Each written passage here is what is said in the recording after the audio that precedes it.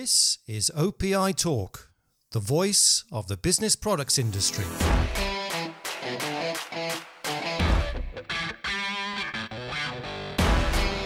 Hello and welcome to another episode of OPI Talk with me, Andy Braithwaite. And today I'm delighted to welcome Acme United CEO Walter Johnson back onto the OPI Talk podcast. Good morning, Walter.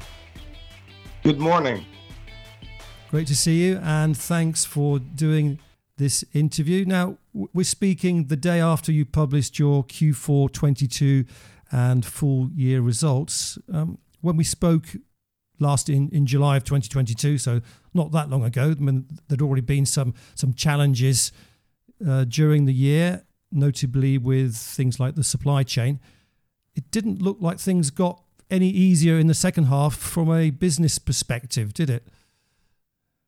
Well, the real problems that happened starting in February of last year and then getting worse with the war in the Ukraine and then the COVID port closures and then the supply problems at the ports, which were overwhelmed. That was really the first through about August, from about February until August.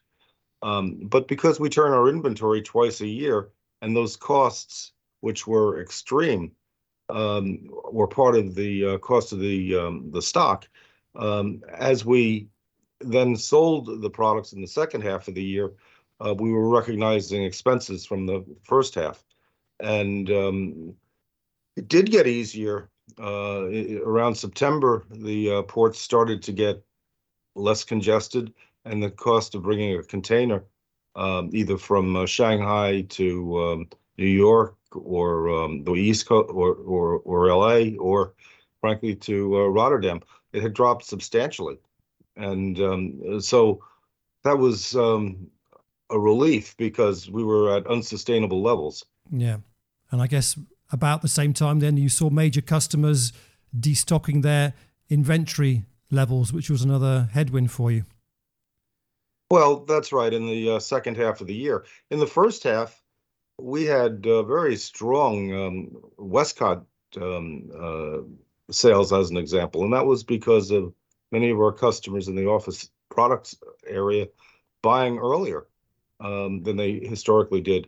And then in the back half, they were, as the supply chain issues, in my view, started to get less critical, the vendors started to release more inventory and buy less from customers. From suppliers. Right. Then, of course, we had that extremely high inflationary environment. What did that mean to Acme, and how did you deal with that? Oh, it continues, although I think we're making progress. But it was very, very difficult. Just picture our European business, where the euro went from 116 to about parity with the dollar in weeks. We buy in our transactions in Asia are in U.S. dollars, and that was a margin crusher in Europe, and it happened so quick. And then of course we had bills to pay, and the bills we paid were in dollars, and so it wasn't just margin. We had write-downs of our currency, and I think we're in a much more stable place today. Yeah. A lot of stuff you just mentioned there, which is not in your control. So how would you assess your performance in light of those external factors? I think we did average. I think we could have done better. It was hard because we didn't know demand, and what we wanted to do was maintain adequate stocks no matter what for our customers. And we tried to keep our price increases reasonable in light of the problems that were going on. Obviously, with a loss in the fourth quarter, it's pretty evident that we didn't keep up with the costs that, in fact, we incurred. But I think we gave our customers timely delivery at a fair price, and ultimately, that's an investment in the future. Yeah. So, are you glad to see the back of 2022? Oh, I was so glad to see 2022 done. It just every single day there seemed to be more crises and challenges. We had one vessel coming in from Baltimore in the U.S. that got stuck in the mud for 6 months, for 6 weeks. And I mean, how do you how do you plan for that?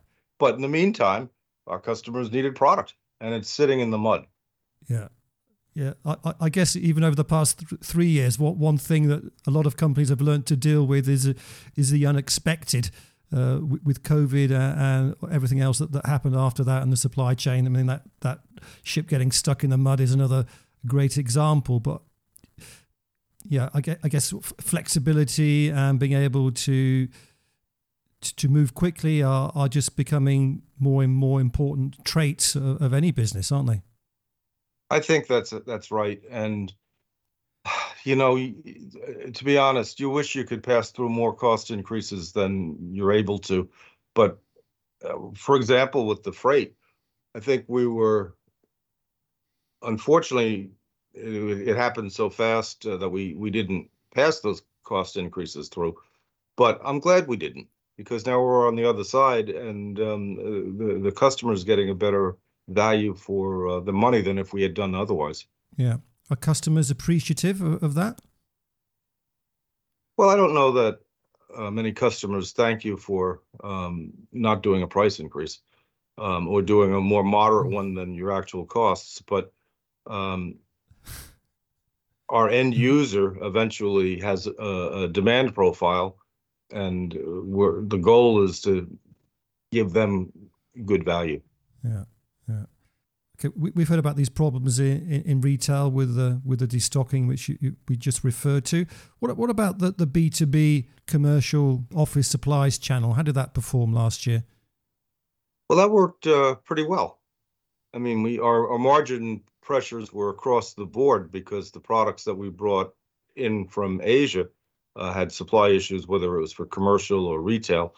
But I thought the demand was more consistent, and it was good. Mm.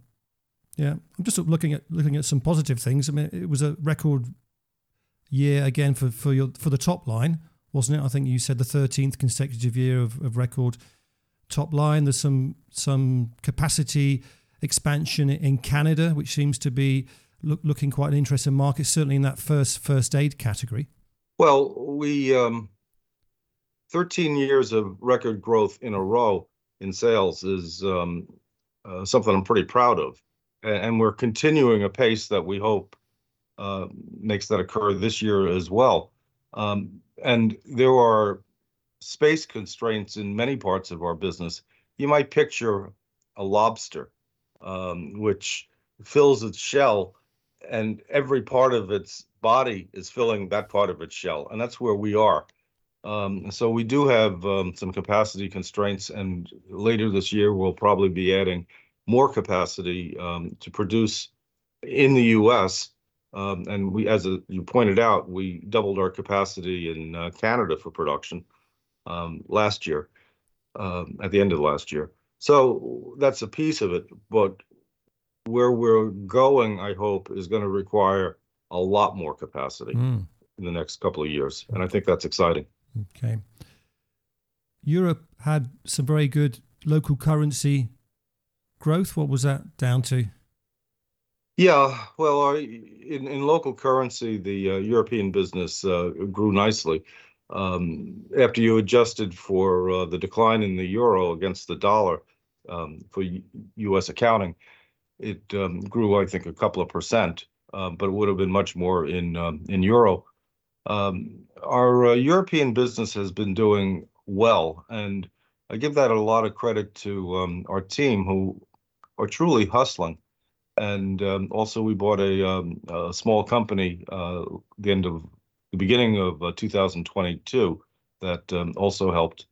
Yeah, you called that out in the earnings call yesterday. Umix, I think it's called, which has gone somewhat under the radar. I certainly didn't know about that. Can you tell us a little bit more about that acquisition?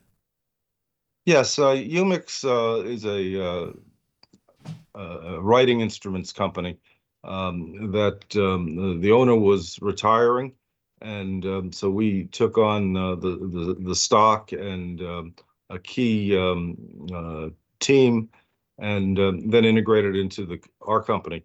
It was a very good acquisition for us on several fronts. First, we added customers that would buy the entire Westcott product line and some of our first aid products that we didn't have before.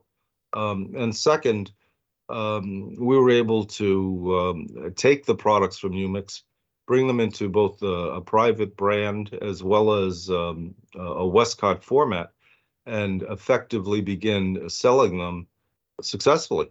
At the recent Ambiente show, we saw quite a lot of demand for the Westcott writing instruments, and also for the private brand. There was several large customers that were making inquiries. Okay, so these are products destined for the European market. Is that correct?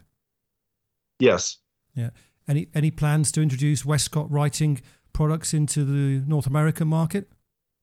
Not at this time. I mean, I think the North American market is quite competitive, as it is in Europe, but there was an opportunity in Europe with an existing brand and customers.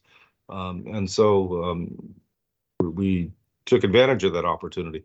But we'll see. If there were demand in either Canada or the US with some of our customers, I think we'd evaluate that. Yeah. What was your overall impression of the Ambiente show? It's the first time that for the Office Products channel, at least, it's been held in that format now that Paperworld has been abandoned.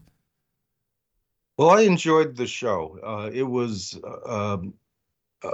a broader show. It was a full consumer product show, as opposed to office products and some of the other specialties that were in previous years under Paperworld. But because it was a broader show, we had buyers from a pretty diverse group of companies. And so I think it broadened our potential customer base. We also saw many of our international customers that we don't see as frequently, for example, from Turkey and from Romania and places that, while they're important, they haven't been the major focus for our European business. And that was refreshing and fun. And I think there's a lot of opportunities that came from those meetings that, frankly, we wouldn't have had if we hadn't been there. Okay, that's encouraging. So are you doing a bit more traveling now? I'm thinking certainly of China. I don't know, with the recent announcements of some easing of restrictions there. Have you been back over there recently?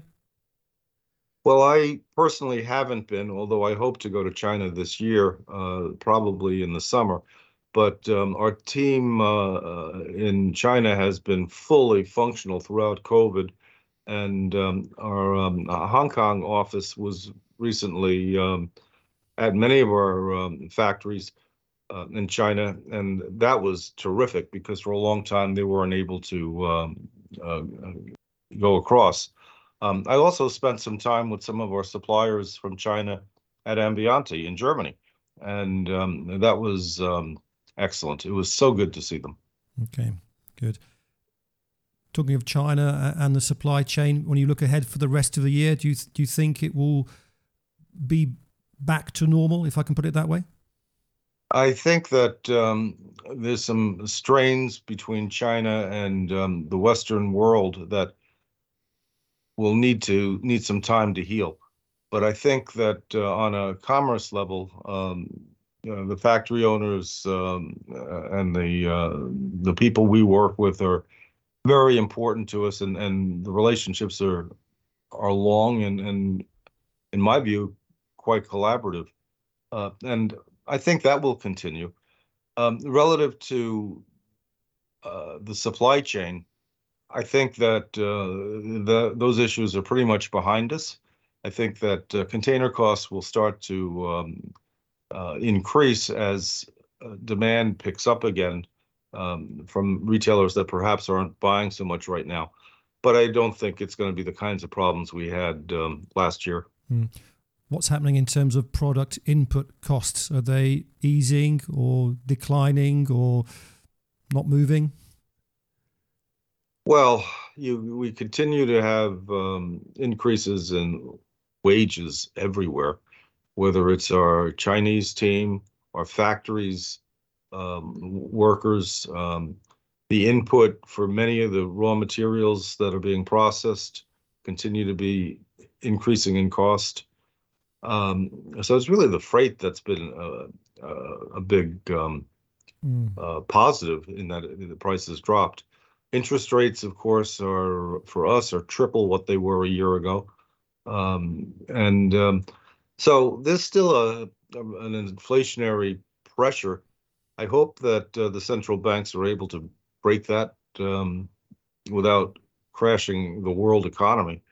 But we clearly are still in excessive inflation levels. It's just not where it was a year ago. Okay, so are we likely to see more price increases necessary in 23? Well, I think that's going to be consistent with inflation. And yes, I think I know I just see it everywhere right now, whether it's the price of a boat slip or it's the price of repairs. It just is inflation practically everywhere. Yeah.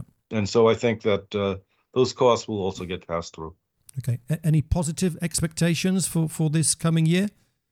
Well, for our company, I'm very, very confident and excited about the prospects.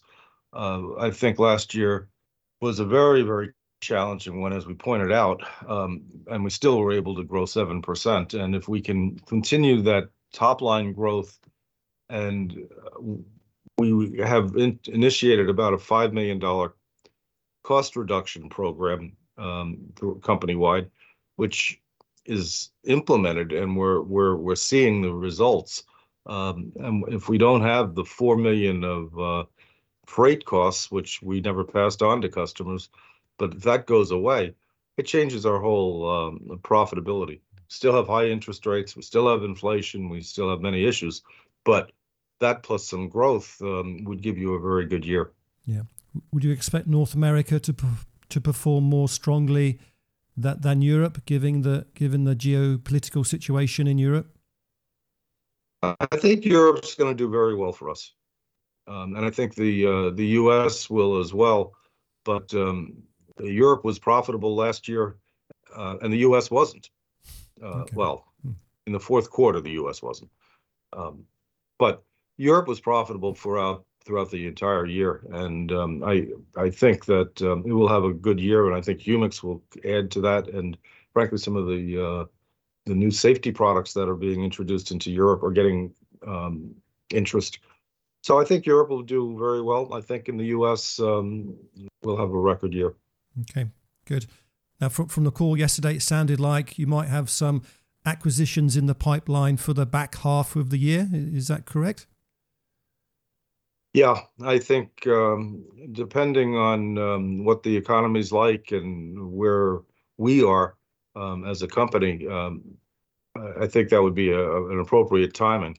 What we've been doing in the past 6 months has been systems work, integration of acquisitions into our organization. For example, with the Humix acquisition, all of the parts had to be changed into different branding, and some of them were resourced, and that's the kind of work that you don't see, but it's behind the scenes and it's important. So we didn't just buy Humix, we bought Safety Made, which was in the personalization business, and then we bought a company called Ready For Kits, which was also in the personalization business, and we merged the two. So there's a lot of behind the scenes integration that eventually squeezes cost out, and also hopefully gives you a growth propellant. But that's what we're working on now, and back half of the year, I think we'll be in a position to take on something else. Okay, sounds like it might be in the first aid category from what I heard yesterday. I hadn't realised that was roughly 50% of your total revenue is now from the first aid category. Yeah, well, it's 55% in 2022, up from 50%. And the Westcott business is an excellent business, and it benefits from people cutting and opening packages and craft and paper and office, and so it grows organically, and we have a commanding market share. It's a great business, and we may find some acquisitions there as well, as we did with Umix in Europe. But the first aid side has the opportunity to vertically integrate into the many of the components that go into the kits. So, for example, when we bought Med-Nap in 2020, that gave us the ability to make alcohol wipes, alcohol prep pads, Castile soap products, and that then can go into the refills on the first aid, and that's an annuity. So that's an attractive area as well to explore, and we are. Yeah, no, it's been a great diversification story for you over the past few years. I think you've done really well with that. It has been, yeah. All right. Okay. Well, Walter, I will let you get on with your busy day. Thank you for talking to me, and all the best for the rest of 2023. And I hope we get a chance to catch up in person sometime. Oh, Andy, thanks very much, and I thank you for the opportunity to share what we're doing. My pleasure. Thanks, Walter. Take care. Bye. If you have got this far, then thank you for listening to this episode of OPI Talk. Please check out our website, opi.net, for news, interviews, analysis, and much more from the business products world. We've also got a great app that you can download from the App Store or Google Play. Just search for OPI Magazine. And we hope you will join us again soon for another episode of OPI Talk.